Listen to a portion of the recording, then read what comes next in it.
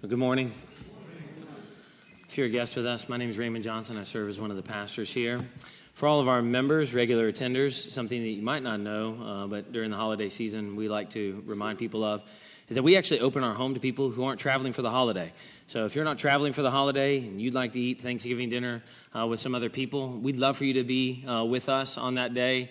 I cannot promise that my kids will not crawl all over you. In fact, I can almost guarantee it. But we would love for you to be with us. And if you would like to join us, all you need to do is just let me know or let my wife know. She's down here on the front row. We'd love to be able to have you with us and just enjoy that day of food and fellowship as we look forward to our time together on Thanksgiving. Now, if you have your Bible, I invite you to turn with me to the Gospel of John. Our time together this morning will be greatly helped and far more enjoyable if you follow along in a copy of God's Word. If you do not have a Bible with you, you should be able to find one underneath the seat in front of you or near you, and you should be able to turn that to somewhere around page 886, find the Gospel of John. I'm going to begin reading in just a moment in John chapter 2, verse 23. John writes, under the inspiration of the Holy Spirit, and he speaks to us with the same authority as if Jesus Christ himself were here speaking to us today. Now, when he was in Jerusalem at the Passover feast, many believed in his name when they saw the signs that he was doing. But Jesus, on his part, did not entrust himself to them because he knew all people and needed no one to bear witness about man, for he himself knew what was in man. Now, there was a man of the Pharisees named Nicodemus, a ruler of the Jews. This man came to Jesus by night and said to him, "Rabbi, we know that you are a teacher come from God. For no one can do these signs that you do unless God is with him." Jesus answered him, "Truly, truly, I say to you, unless one is born again, he cannot see the kingdom of God." Nicodemus said to him, "How can a man be born when he is old? Can he enter a second time into his mother's womb and be born?"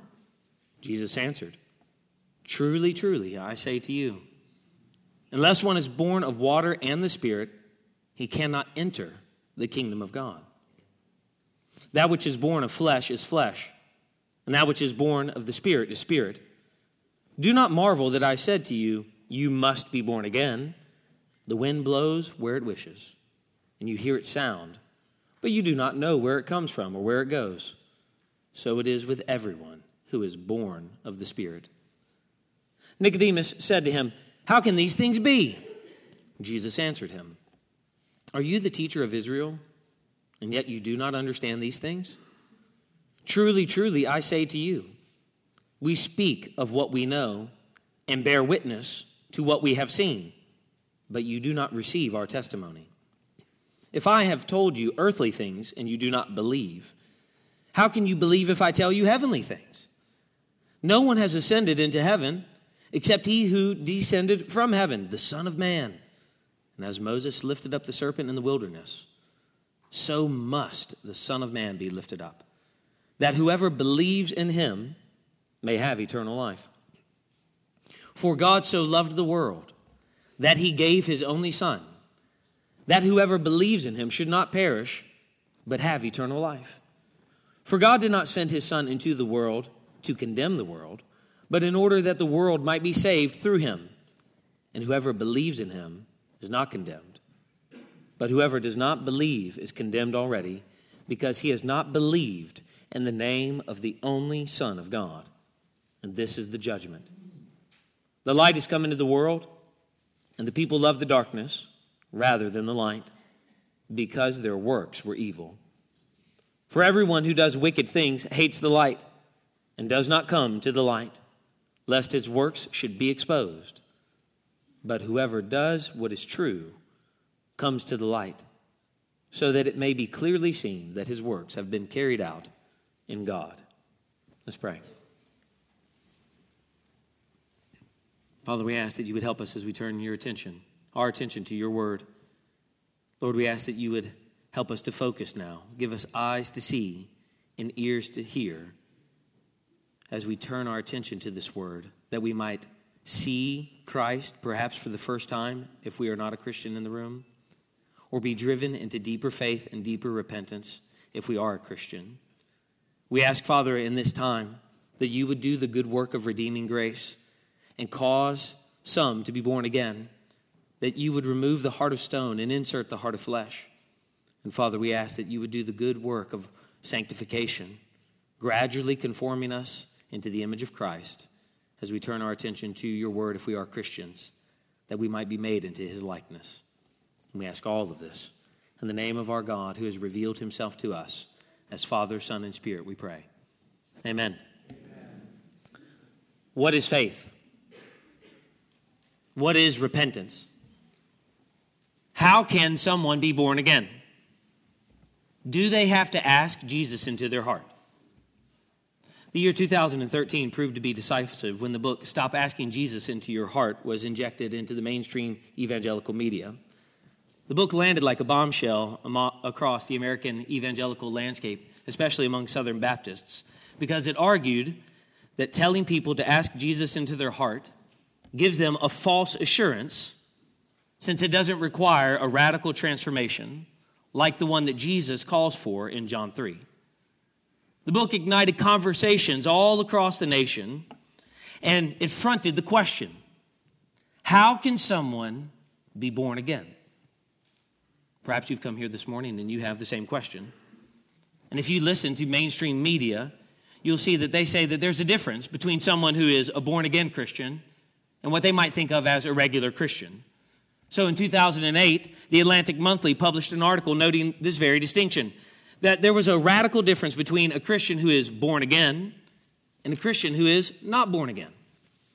But others view born-again Christians as a voting bloc that represent fundamentalist beliefs or conservative ideals or perhaps bigoted ethics, but not necessarily Christianity. When we look out at the nation, to say that there's confusion is to state the obvious. So I ask you this morning, what does it mean to be born again? Are you born again? And unless you think that this topic is unworthy of our time and attention today, you only need to read and reread the words of Jesus in John chapter 3 to understand the critical importance of the meaning of this phrase. Jesus says in chapter 3, verse 3, unless one is born again, he cannot see the kingdom of God. That is an exclusive statement. He's mandating that new birth takes place in order for a person to see the kingdom of God, or as many people might say, to go to heaven when they die after they've asked Jesus into their heart. It is a conditional statement. It is universal in its requirement, but it is not automatic for every person. You are not born a Christian. You're not a Christian because you have been raised in a Christian home. It is possible for you to be born again here this morning or not be born again here this morning, but rest assured, for every single person in the room right now, you are either born again or you are not born again. And if you are not born again, Jesus says not only that you cannot see the kingdom of God, but also verse 5, you cannot enter the kingdom of God. There is no way for you to go to God's heaven apart from being born again. It is impossible, regardless of how many things that you might do that are morally virtuous in this life. Unless you are born again, you will go to hell. Something must happen to you personally that changes you in such a radical way that though you're a sinner, as our pastor Will said earlier in the service, though you're a rebel who turns away from God in thought, word, and deed, that you are changed into a person who is now granted admission into God's own presence. And Jesus says, unless that happens to you, you will not go to heaven when you die, no matter how many times you ask Jesus into your heart, no matter how moral you are, no matter how smart you are, no matter how rich you are, no matter how affluent you are, no matter what member of church you are, no matter how religious you are, no matter how apologetic you might be for your sin. Not everyone is saved, Jesus says. The promise that everyone will go to heaven when they die is a lie. And this interaction with Jesus in John 3 reveals just that. That Jesus did not come to teach you. He came to save you. And how did he do that? To answer this question, John tells us of Nicodemus and his interaction with Jesus, one of the most famous episodes in this gospel. Notice first an inquisitive rabbi, verse 1. Now there was a man of the Pharisees named Nicodemus. In our day of long titles and bloated resumes, we fail to understand that a short biography often reveals the longest experience. So when John identifies this man as a Pharisee, he means to communicate that this man has studied. He studied in great detail. He studied in great detail, in particular, the Pentateuch, the first 5 books of the Bible. He studied the prophets with such scrutiny that in order to be a Pharisee, in order to be named or admitted into this Jewish sect, he would have had to complete rigorous requirements before assuming the office. The Bible identifies this particular Pharisee as Nicodemus. He was, verse 1, a ruler of the Jews. This means that he was a member of the Sanhedrin, an assembly of 23 to 71 men appointed as judges over all of the people of Israel. This Nicodemus was well educated. He's well trained. He comes from a position of prestige and prominence. He comes from an affluent background. Nobody had access to this type of education otherwise. He's been trained in the most elite institutions of his day. This man had authority. This man had power. Decisions were made with the stroke of his pen. People are commanded with a word from his mouth. Lives are altered with an order from his office. And yet John says, verse 2, this man came to Nicodemus by night. The fact that Nicodemus came at night indicates that Nicodemus came to Jesus during the night, and it is a reference to his spiritual condition. In the very same passage, John contrasts the difference between those who come in the light and those who love the darkness.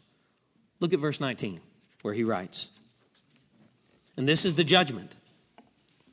The light has come into the world, and people love the darkness rather than the light because their works were evil.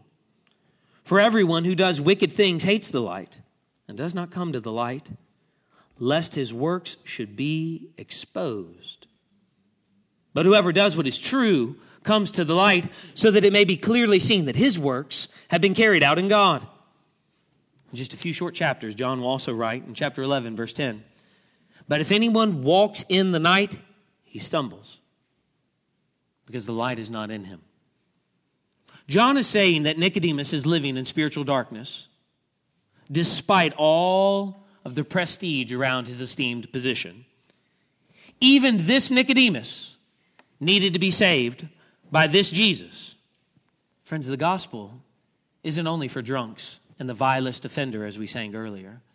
John is telling us that the gospel is for all kinds of people, even people like Nicodemus, perhaps people like you this morning, who look like they have it all together. No one would see from the outside the brokenness within. No one would be able to ascertain that you are a person who stands in need of God. Just like no one would have looked at Nicodemus and thought, there's a needy person. He needs this Jesus to save him. It's one of the most astonishing things in the Bible.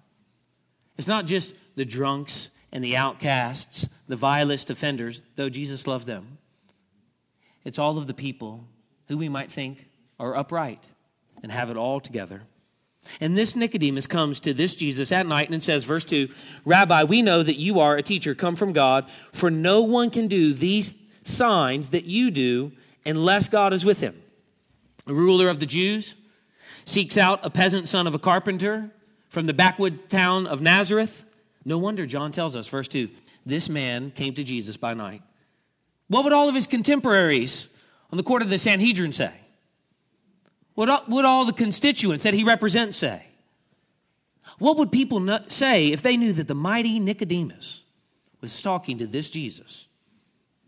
What would people say of you if they knew that you followed a Jesus who was a resurrected dead man and said that marriage was between one man and one woman, that a man is a man and a woman is a woman, that you must repent and believe to enter God's kingdom? Can you imagine? It's night, cloud of darkness is there, and now the great doctor of law, who seems to have it all together, seeks out Jesus. And notice how he addresses this Jesus. Nicodemus calls him, verse 2, Rabbi. The title on his lips was no accident. He knew the son of a peasant carpenter would never be granted formal access to study rabbinic law. He would never have been called rabbi. But he also knew that there was something different about this Jesus. Thousands of people are following this Jesus, flocking to this Jesus, trying to get near to this Jesus, to hear this Jesus. People were saying, he speaks with authority. He's not like the scribes and the Pharisees. Crowds are testifying not only to his words, but to his power. Nicodemus knew that there was something different about this Jesus. So he says, verse 2, Rabbi, we know. He comes alone, but he represents a group of people. And he says on behalf of every single one of them, we know, verse 2, you are a teacher come from God. One of the great teachers of the law tells a peasant he's a teacher from God. A teacher from God whose actions, John has taught us, are not haphazard occurrences, but verse 2, signs. Because Jesus did not come to teach you. He came to save you. Notice second, a theological discussion. Look at verse 2. For no one can do these signs that you do unless God is with him. Nicodemus begins the conversation politely enough. He acknowledged that Jesus' signs are an indication that he comes down from God. But Jesus brushes aside Nicodemus' niceties. And he gets right to the heart of the issue. Notice Jesus' response in verse 3. Truly, truly, I say to you, unless one is born again, he cannot see the kingdom of God. Jesus is not flattered. He does not say, why, thank you, Nicodemus. You are such a perceptive fellow. I am from God, and I used to live in heaven. Jesus is not sweet-talked. He simply gets Nicodemus' attention, and he focuses him on his words by saying, verse 3, truly, truly, I say to you, unless one is born again, he cannot see the kingdom of God. Friends, this most famous statement in John's gospel deserves all of our careful attention and study this morning because your eternal destiny hangs in the balance right now in the midst of this sermon, which is why Jesus underscores the importance of the matter for all of us when he says, verse 3, truly, truly, I say to you. It's not as if Jesus had been saying things that weren't true, and now Jesus decides, you know what, I am the Son of God, I need to say true things. The conversation is so important that Jesus actually uses the phrase 3 times in this conversation and throughout John's gospel to underscore and underline important things that he's drawing attention to. Verse 3, truly, truly, I say to you. Verse 5, truly, truly, I say to you. Verse 11, truly, truly, I say to you. These words emphasize that Jesus did not come to teach you. He came to save you. He didn't come to impart information so that you might have more of it. He came to intervene for your life. And if you want to know about that salvation this morning, then you will heed the words of Jesus in this conversation, because in order to understand, you must encounter him. But how can you personally encounter Jesus? He's not here on the flesh. You can't call his office and set up an appointment. Friends, if you want to encounter Jesus, it will be through his word after verse 3, rebirth. Jesus tells Nicodemus a person must be born again if they are to see the kingdom of God. The term translated born again can also be translated born from above.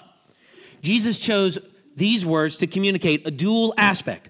The point is that being born again is something that only God can do. It is from above. And it results in a dramatic transformation.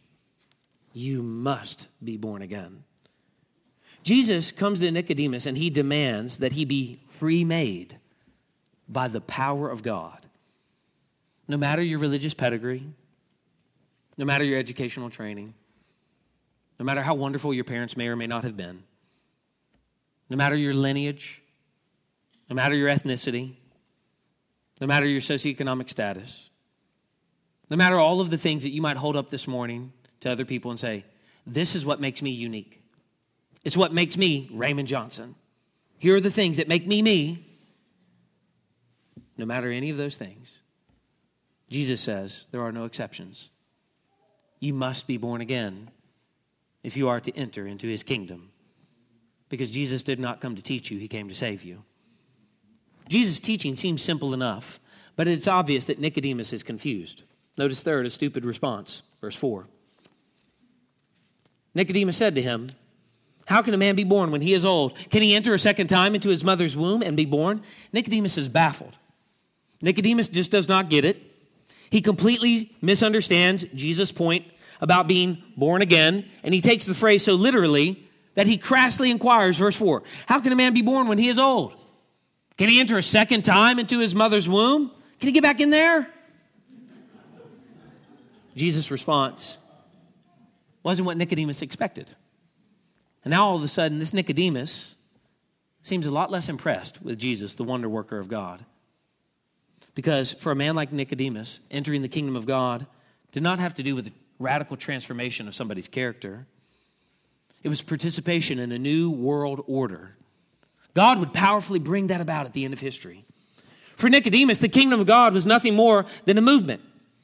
It was a movement that you could join and participate in without repentance. Friends, I wonder if that describes how you've thought of the kingdom of God and Christianity. A movement that you're able to participate in without repentance in your life. You can be a part of it without change. You can be a part of it without obedience.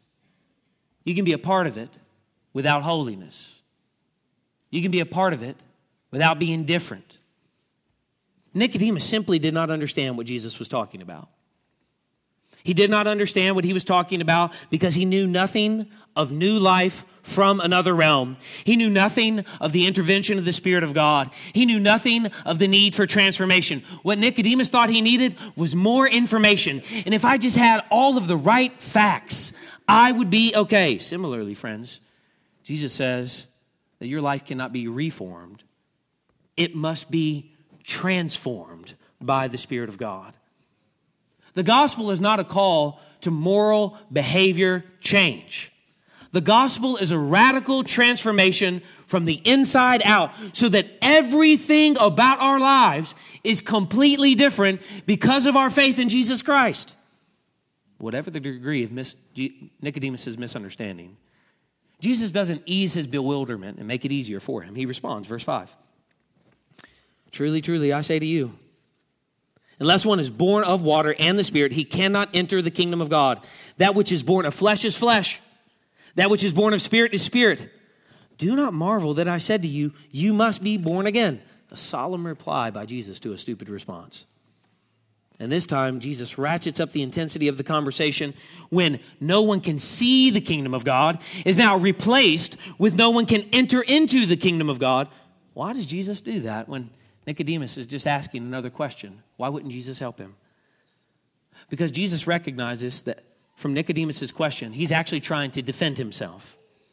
So Jesus comes alongside and he rebukes Nicodemus for not understanding these things in his role as, verse 10, Israel's teacher.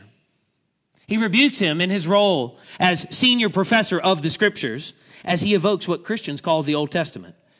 If you have your Bible, turn with me to Ezekiel 36, or you can just look at page 8 of the program if you have one today. It's the passage that Jesus is making a direct reference to, in which God promises this in Ezekiel 36, verse 25.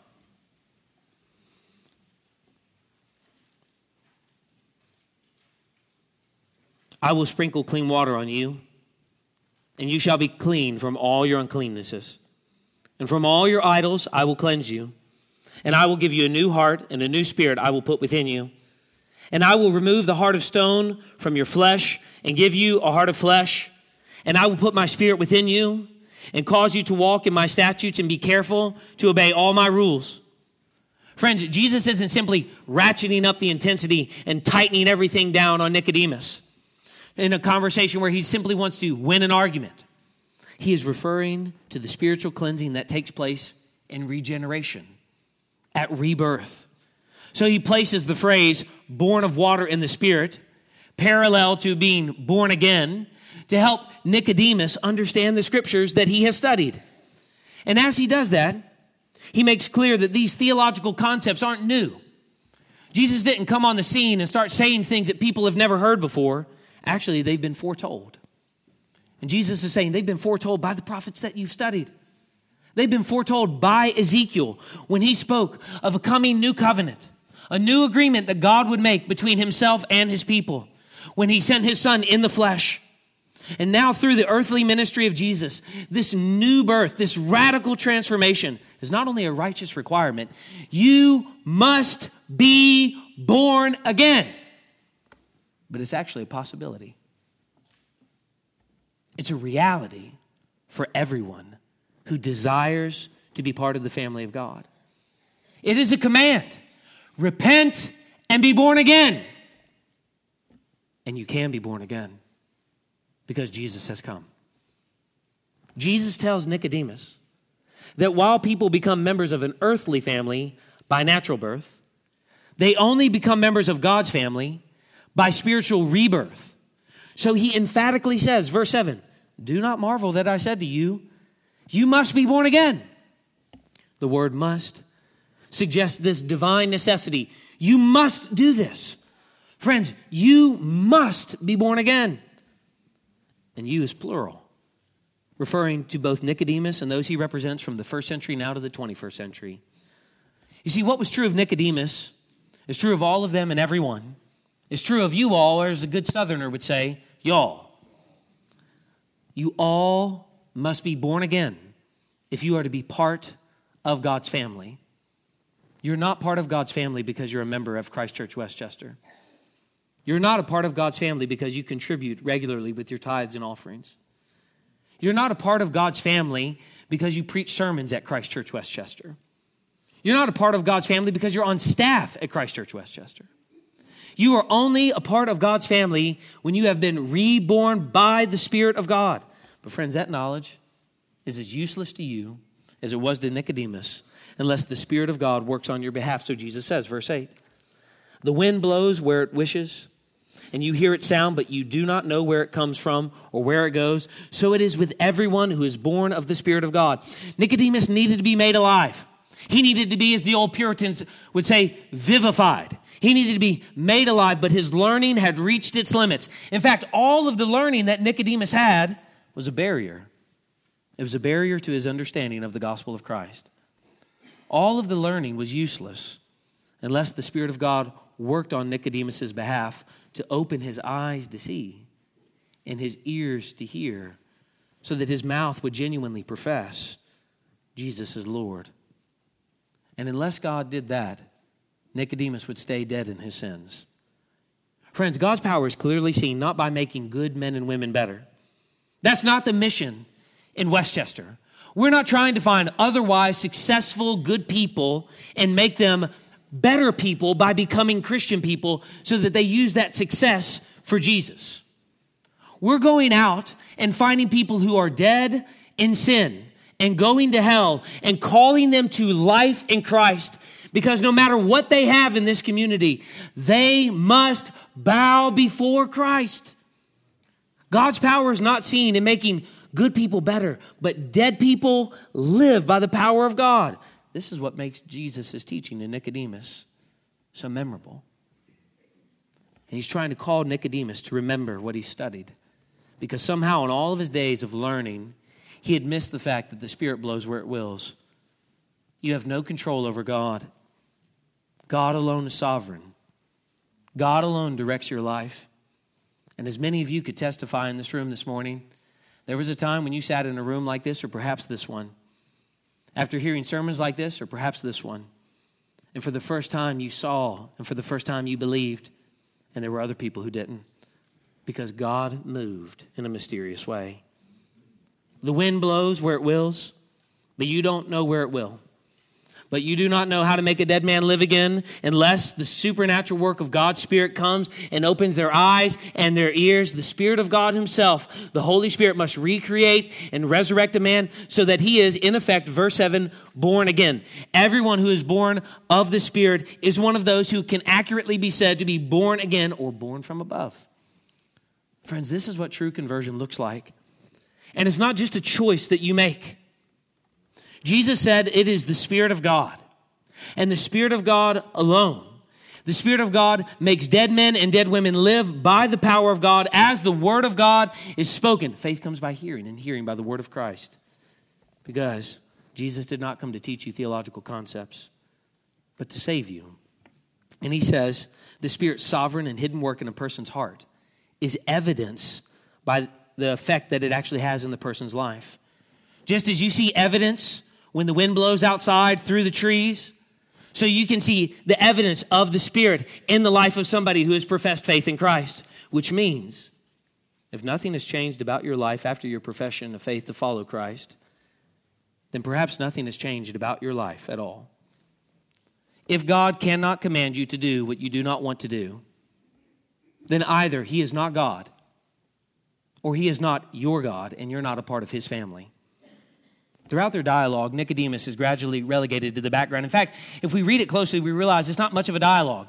Nicodemus starts to talk and Jesus interrupts him and then starts teaching. And then Nicodemus tries to talk again and Jesus interrupts as he's relegated to the background from 26 words in verse 2 to 23 words in verse 4 to just 5 words in verse 9. Because Jesus didn't come to teach him. Jesus came to save him. But he was an obstinate pupil. Notice fourth, a stubborn student. Look at verse 9. Nicodemus said to him, "How can these things be?" Unfortunately, the more religious you might be, the more darkened you might become in John's gospel. Here's a man of the highest intellectual capacity. He can learn and he can learn how to learn. A man who had learned by reading the Old Testament for literally decades in his life. And yet he has no true understanding of what Jesus is talking about. It just doesn't compute. It never adds up. It's just like your Mac screen. It just keeps circling around, loading. It never makes any sense for Nicodemus. Jesus' message is still imperceptible to him. The senior rabbi is a stubborn student. Friends, it is possible to study the Bible and read theology and go to church and never really hear or understand what it means to be born again. Jesus' interaction with Nicodemus is proof that religious knowledge does not necessarily bring true spiritual insight, which is why he comes to Jesus with his questions. And Jesus speaks the truth in such a way that actually exposes wrong thinking and moves past it. Verse 10, "Are you the teacher of Israel, and yet you do not understand these things?" Jesus says, "Nicodemus, if you think like this, you cannot enter into the kingdom of God. You don't need a teacher, Nicodemus. You don't need more facts, Nicodemus. You need a Savior who will do for you what you cannot do for yourselves." But my friends, Jesus' question could be asked of all of us this morning. Have you been coming to church for all these years and you do not really understand these things? Have you read around the Bible and read the Bible and reread the Bible for years and you do not understand the simple truth of how a man or a woman is born again? Nicodemus held a position of authority among the people of God, but his interaction with Jesus reveals he knew nothing of the truth. And how could he? His mind is darkened in his understanding. Even though he had read and reread the Pentateuch and the prophets, the Holy Spirit of God had not blown across his dead heart and replaced it with a heart of flesh, a heart that is capable of understanding, a heart that is responding to God's truth. Now you might be thinking, this is altogether discouraging. How is it possible for me to understand the Bible and know that what I've read, I've understood with confidence? Look at what Jesus says in verse 11. "Truly, truly, I say to you, we speak of what we know and bear witness to what we have seen, but you do not receive our testimony. If I told you earthly things and you do not believe, how can you believe if I tell you heavenly things? No one has ascended into heaven except he who has descended from heaven, the Son of Man. And as Moses lifted up the serpent in the wilderness, so must the Son of Man be lifted up, that whoever believes in him may have eternal life." Once again, the importance of Jesus' words is indicated by his use of "truly, truly, I say to you." But these important words from Jesus are not a word of compassion. He doesn't come alongside Nicodemus and say, "No problem, buddy. You know, it's all too complicated anyways. You don't need theology. I'll just give you Jesus." It's a word of conviction. He says, if you can't understand earthly things, how will you be able to understand heavenly things? If you don't understand new birth, how will you be able to understand more difficult concepts? But if Nicodemus refuses to believe these elementary teachings, he will never be able to enter into God's kingdom, as Jesus has said. Friends, Nicodemus' inability to understand is evidence that he does not have saving faith. In fact, the lack of change in your life also might prove that you do not understand and do not have saving faith. But the key to grasping Jesus' meaning is faith in a crucified Son. So Jesus explains there's a great distance between this world and heaven, and that he himself has actually bridged that distance. It validates his divine stature as the Son of God, the one who will defeat death, the one who will return to heaven. And Jesus points to events in Numbers 21 to illustrate his statement. If you have your Bible, turn with me to Numbers 21. As we said last week, when we see a passage quoted in the New Testament, we not only need to turn there, but we need to ask ourselves, why does the biblical author evoke this particular passage? And how does this passage substantiate what they are teaching or advance their argument? So as this is quoted, we turn back to Numbers 21 and find in verse 4 the reference that is brought up in John 3. From Mount Hor, they set out by the way to the Red Sea to go around the land of Edom. And the people became impatient on the way, and the people spoke against God and against Moses. Why have you brought us up out of Egypt to die in the wilderness? For there is no food and no water, and we loathe this worthless food. Then the Lord sent fiery serpents among the people, and they bit the people, so that many of the people of Israel died. And the people came to Moses and said, we have sinned, for we have spoken against the Lord and against you. Pray to the Lord that he take away the serpents from us. So Moses prayed for the people. And the Lord said to Moses, make a fiery serpent and set it on a pole. And everyone who is bitten, when he sees it, shall live. So Moses made a bronze serpent, and he set it on a pole. And if a serpent bit anyone, he would look at the bronze serpent and live. Why does Jesus point us here? Because as God had led the people of Israel out of bondage of slavery into Egypt, he had also led them through the Red Sea on dry ground, and yet the people still complained. They complained against God. We don't like your food from heaven. And they complained against Moses. We don't like the way that we've been saved. They complained with such an intensity that they're actually blaming God for bringing them into the wilderness because they had completely misunderstood what God had done for them. Though they were eyewitnesses of God's power when he had freed them from slavery, though they were eyewitnesses of his power when they had walked through that sea on dry ground, though they were eyewitnesses of his power when they had received bread from heaven, they turned in disobedience and misunderstanding to actually accuse God of evil. Have you ever been there? So completely misunderstood what God is doing in your life that you're actually saying, God is doing it wrong. He's evil. This is the wrong way for God to do it. This is not fair for God to do it this way. Are you even now, as a Christian, complaining against God for the way that he's managing the affairs of your life? Friends, if so, it is sin. And Numbers 21 tells us that grumbling is a sin worthy of death. God judges the Israelites by sending fiery serpents among the people when they grumbled. And it seems cruel to us. Why would God, so loving, who loves the whole world, so compassionate, like Jesus Christ, send serpents to bite people? They were in the midst of a wilderness with wild animals around them in danger at every turn. But God in his mercy had been protecting the people as they had been traveling to this land that he had promised them, supplying food for their every need because he had promised, and he always keeps his promises, to bring them to a new land after they had sojourned through the wilderness, after some people doubted his promise and his power. So what happened? God just simply removed the protection from them. And these serpents that were already there were unleashed upon them in a very visible way as a reminder of their sins. But the scripture tells us if they obeyed God's command to now look up to the symbol of their suffering, the bronze brazen serpent on a pole, they would be saved. And now John, many years later, points to this text, and he says that this passage in Numbers 21 pointed forward to Jesus being lifted upon a cross. The symbol of suffering would be the one that they looked to for salvation. It pointed forward to Jesus' exaltation and his death and his resurrection and his ascension. The purpose of the lifting up of the Son of Man is that those who believe, those who look to him, would have eternal life. You see, friends, the message of repentance in John's gospel is not turn from your sin. You must turn from your sin. You must repent of your sins. But the message of repentance in John's gospel is look to Christ. Look to him and live. Look on the one who was crucified for you.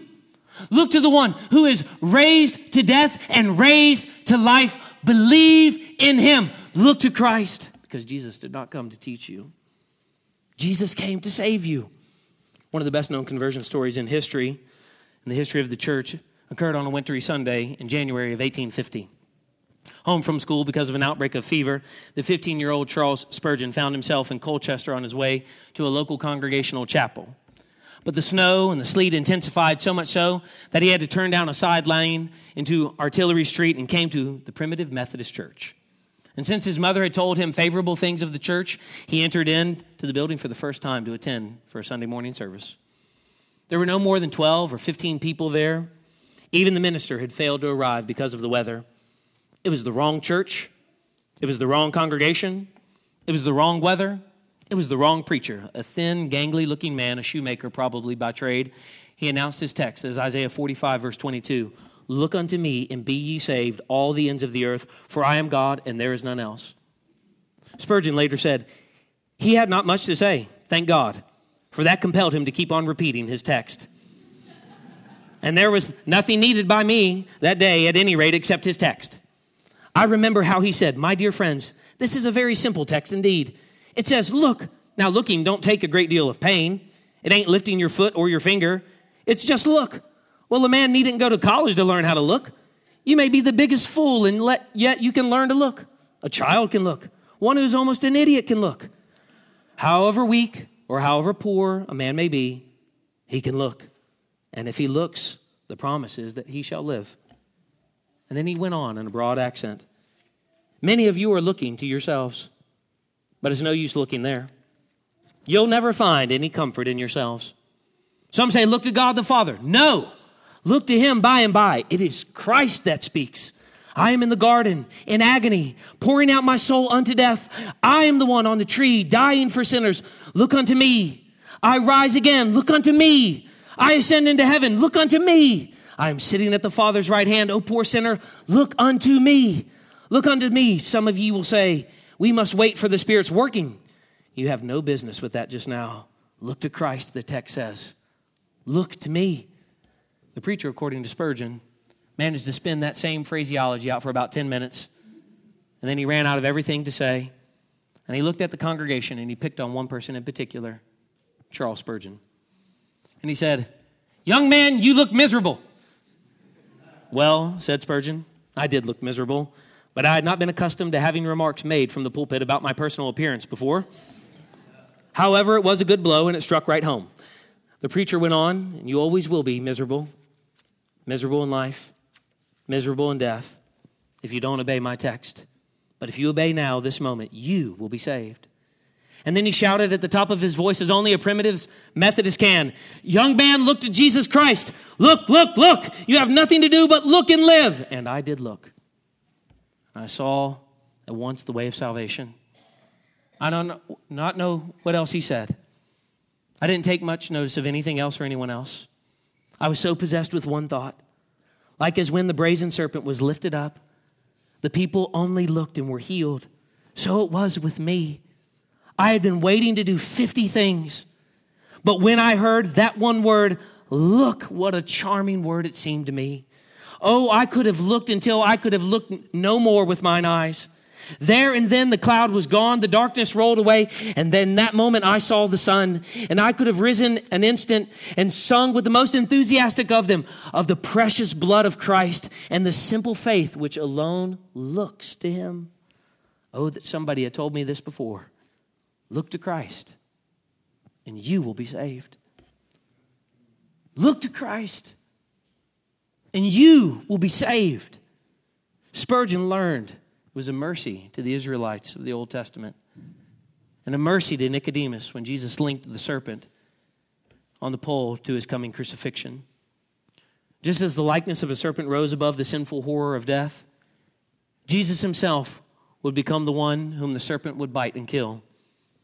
And just as those who look to the image of the serpent would live, so now everyone who looks to the image of the Son of God will have eternal life. Will you look to the Son of God today?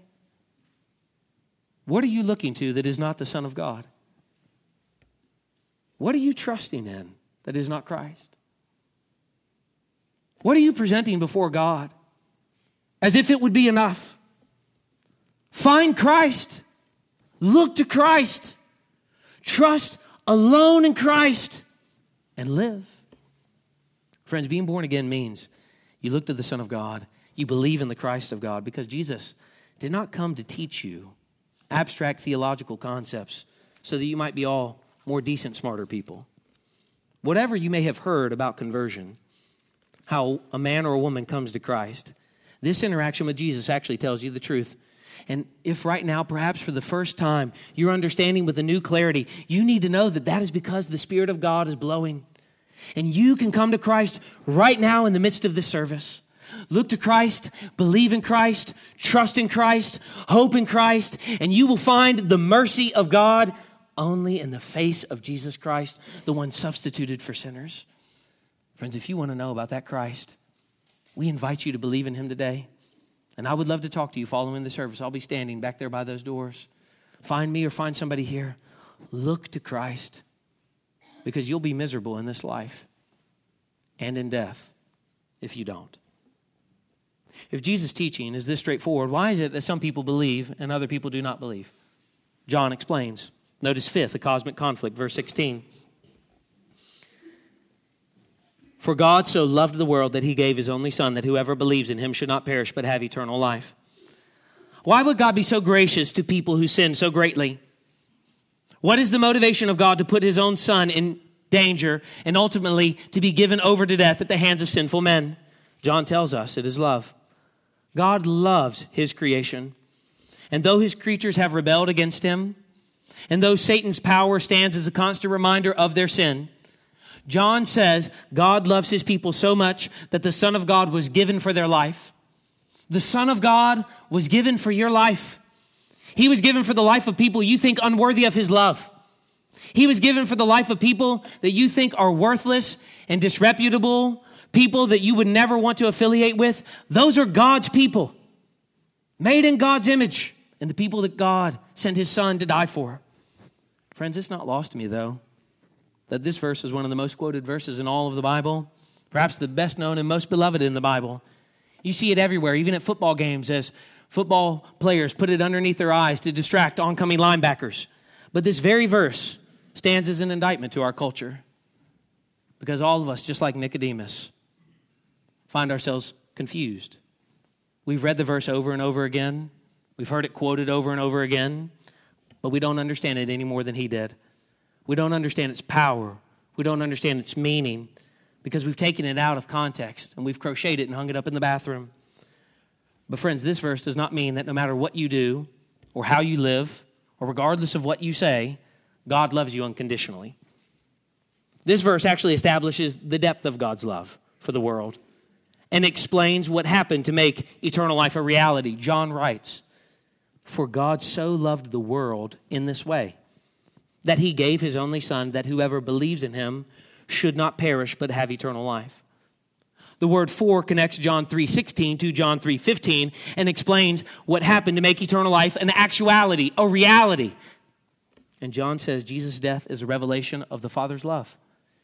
It is the love of God which gives sinners what they do not deserve, instead of what they do deserve: judgment, damnation, condemnation, conscious eternal torment in hell forever, by giving Christ as a death sacrifice for their sins. We read this verse and many interpret this word world to mean all people without exception. The logic goes something like this: God loves every person, Christ died for every person, therefore salvation is given to every person. But that's not what the text says. The natural conclusion, if we believe that to be true, that the love of God is non-discriminating in its scope, is that Jesus' cross is both needless and useless. What the verse actually teaches is the motive for God's action through Christ. Negatively, those who do not believe will perish.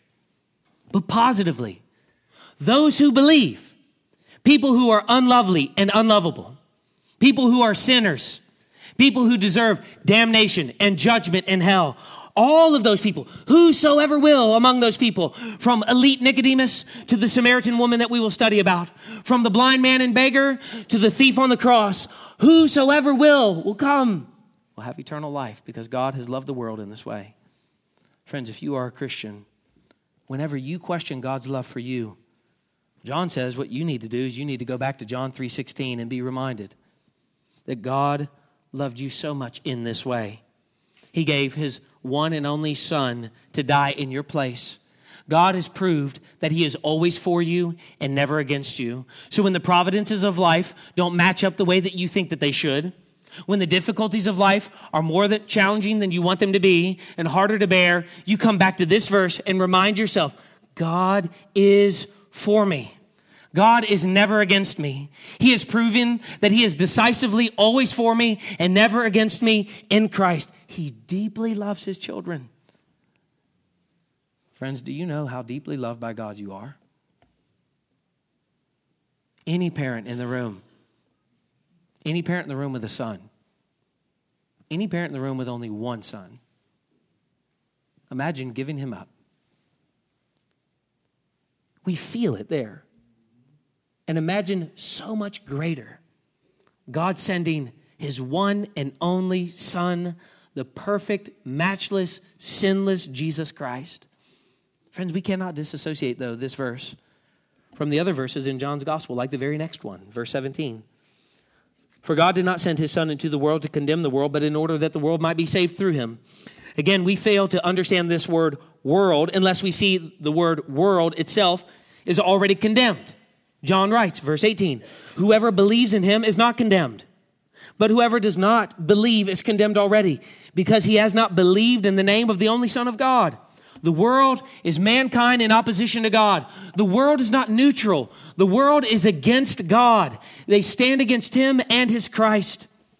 Yet it is the object of God's love and the focus of Christ's mission, where we take the gospel of Jesus Christ. Because everyone in the world already stands condemned before this God and do not believe in the name of this Son of God naturally. There must be a definitive action by the Spirit where they are born again, so that each man and woman may believe or trust in the merits of Christ and be taken out of the path of condemnation. Friends, I wonder if you realize that if you're not a Christian here today, you're standing under the condemnation and wrath of God. It's not that you just won't get heaven, but you'll get some other decent stuff. It's that you stand against God and you are under God's wrath, and you will perish in a Christless eternity, bearing all of the weight for your sins, the judgment that you justly deserve. And Christian, I wonder if the reason you're so joyless this morning is that you have forgotten to remember that burden is no longer yours. He has borne it completely to the cross, that you might be here and set free because of his matchless love, and be able to rejoice with such great enthusiasm, and to give freely and cheerfully, and serve gladly and compassionately because of all that Christ has done for you. John says that it's true, whether you believe it or not, that you stand against God and under his wrath, and in so doing, that you will be ultimately separated from him. But the extent of this word world must be understood in the context of God's common grace. God loves everything that he's made. The psalmist tells us, the Lord is good to all, and his mercy is over all that he has made, even though there is a special love that he has for those who trust and believe in his Christ. John 6:37.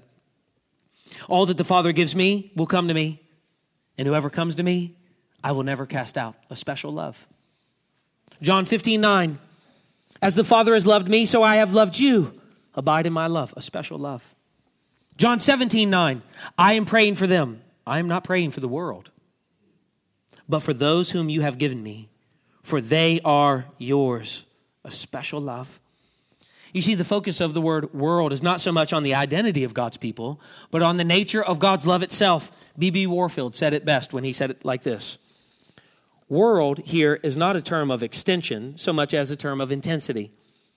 Its primary connotation is ethical, and the point of its employment is not to suggest that the world is so big that it takes a great deal of love to embrace it all, but that the world is so bad that it takes a great kind of love to love it at all, and much more love it as God has loved it when he gave us his Son. John wants us to understand that what is really going on in Nicodemus' interaction with Jesus is far more significant than merely an intellectual battle between two different rabbis, because as we've seen, Jesus did not come to teach him. Jesus came to save him. Nicodemus, though, is caught in a cosmic conflict. A conflict between truth and error, between life and death, between salvation and damnation. And brothers and sisters, every single one of you this morning are in the same battle. You might not think of church that way, but when you walk in here, there's a battle. And every week you respond to this text. You respond in repentance and faith, or deeper repentance and deeper faith, or you walk out through those doors and you walk away from it all. And you decide, I'm going to live the way that I want to live, regardless of what this says. Nicodemus is caught in a cosmic battle. And this verse reminds us that our world is a bloody battlefield, a war of all wars, between God's kingdom and the kingdom of darkness, between God's truth and Satan's lie. And the stakes are your destiny, which is why you must rejoice that Jesus did not come to teach you, he came to save you, so that the kingdom of God would not be an abstract concept of for very religious people, but of converted people who see the kingdom of God clearly in Christ. This is why John has placed John 3, 1 through 21 right after John 2, 23 through 25. John tells us that Jesus did not entrust himself to people because he knew what was in them. And then the very first person that he introduces us to in his narrative is somebody who trusted in himself. But Jesus knew what was in there. Jesus could look like we can't look and see what we cannot see. And he knew that this person, though intellectual, this person, though affluent, this person, though well-spoken, this person, though well-dressed, this person, though respected, this person did not know the power of God's kingdom. And that's why I'd like to close our time by reading a few testimonies of genuine conversions of members of this church that highlight that salvation is theirs in Christ. I grew up in a Christian household where faith was an important aspect of life. I recall growing up in the church and my parents sacrificing to send me to Christian school. From a young age, I knew that there was a God. He was real and not a fairy tale.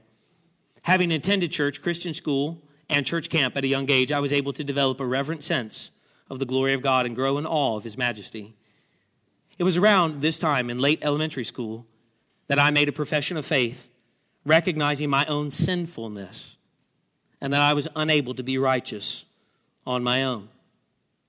That is the only way to God, by trusting in the Son that he has sent, born of the Virgin Mary, to live a perfect life and to die a substitutionary death on the cross, and his subsequent resurrection and ascension, that I can be made right.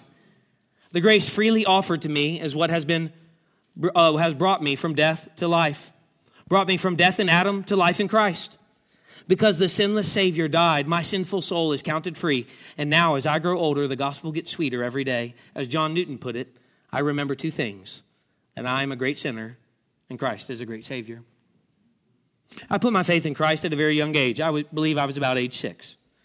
I remember talking to my mom in our kitchen about Jesus and what he did for me. The meaning of what he has done for me has obviously become a lot more real for me as I've gotten older. But at age 11, I actually accepted Christ as my Savior. I recognized I was a sinner and knew that recognizing and accepting God's grace was the only way to earn eternal life. I wanted eternal life with God. I was excited about it, and then I wanted it for others too.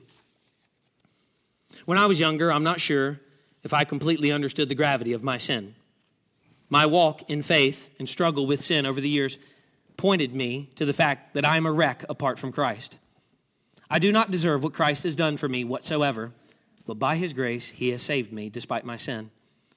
The fact that I am undeserving of God's grace, but he saved me anyways, gives me a desire to live a new and holy and worthy life of the gospel, seeking God's will and looking to love others.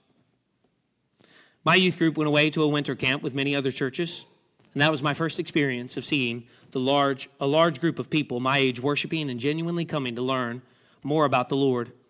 I realized that a relationship with God extended past Sunday morning services and Sunday evening youth group events. I left that weekend with what many might call a camp high, but it stirred something up in me. I had a desire to be baptized. I had a desire to learn more about Christ. I had a desire to study his word regularly. And I had a wonderful mentor who I met with weekly. And when I spoke with her about a month or so later, I was telling her of how different I felt. And she commented that she had seen the change in my life. Sometime in the fall of my freshman year of college, a friend of mine and I were invited to a thing called Young Life. We knew it was a Christian group. We were both familiar with youth groups at our churches, and we were quick to say yes to another activity. I had no idea how the Lord was about to change my life through this ministry. I ended up going to a Young Life camp that summer after my freshman year of high school. It was there that I first truly heard the gospel and that Jesus didn't want to die to save me from my sin, but that he actually wants me. My heart was captured in awe by Christ's love for me for the very first time. As a 6-year-old, I repented of my sin and submitted myself to serve the Lord Jesus. I believed the gospel by faith and accepted the forgiveness and redemption from my sinful life that only he offers. Jesus doesn't entrust himself to people who don't see their need for transformation, the radical transformation that he brings. So brothers and sisters, stop asking Jesus into your heart. Jesus didn't come to teach you. He came to save you. Look to him and be saved. Let's pray. Father, I thank you for these, my friends. And I ask, Father, now as we sing about glorious rebirth in Christ, that you would encourage our hearts and remind us of the great depth to which you went so that you might cause us to be born again by the Spirit of Christ. And for every person here who is not a Christian, we ask now that they would look and live, that they would hear and live, that they would be born again and live. Amen. Would you stand and sing?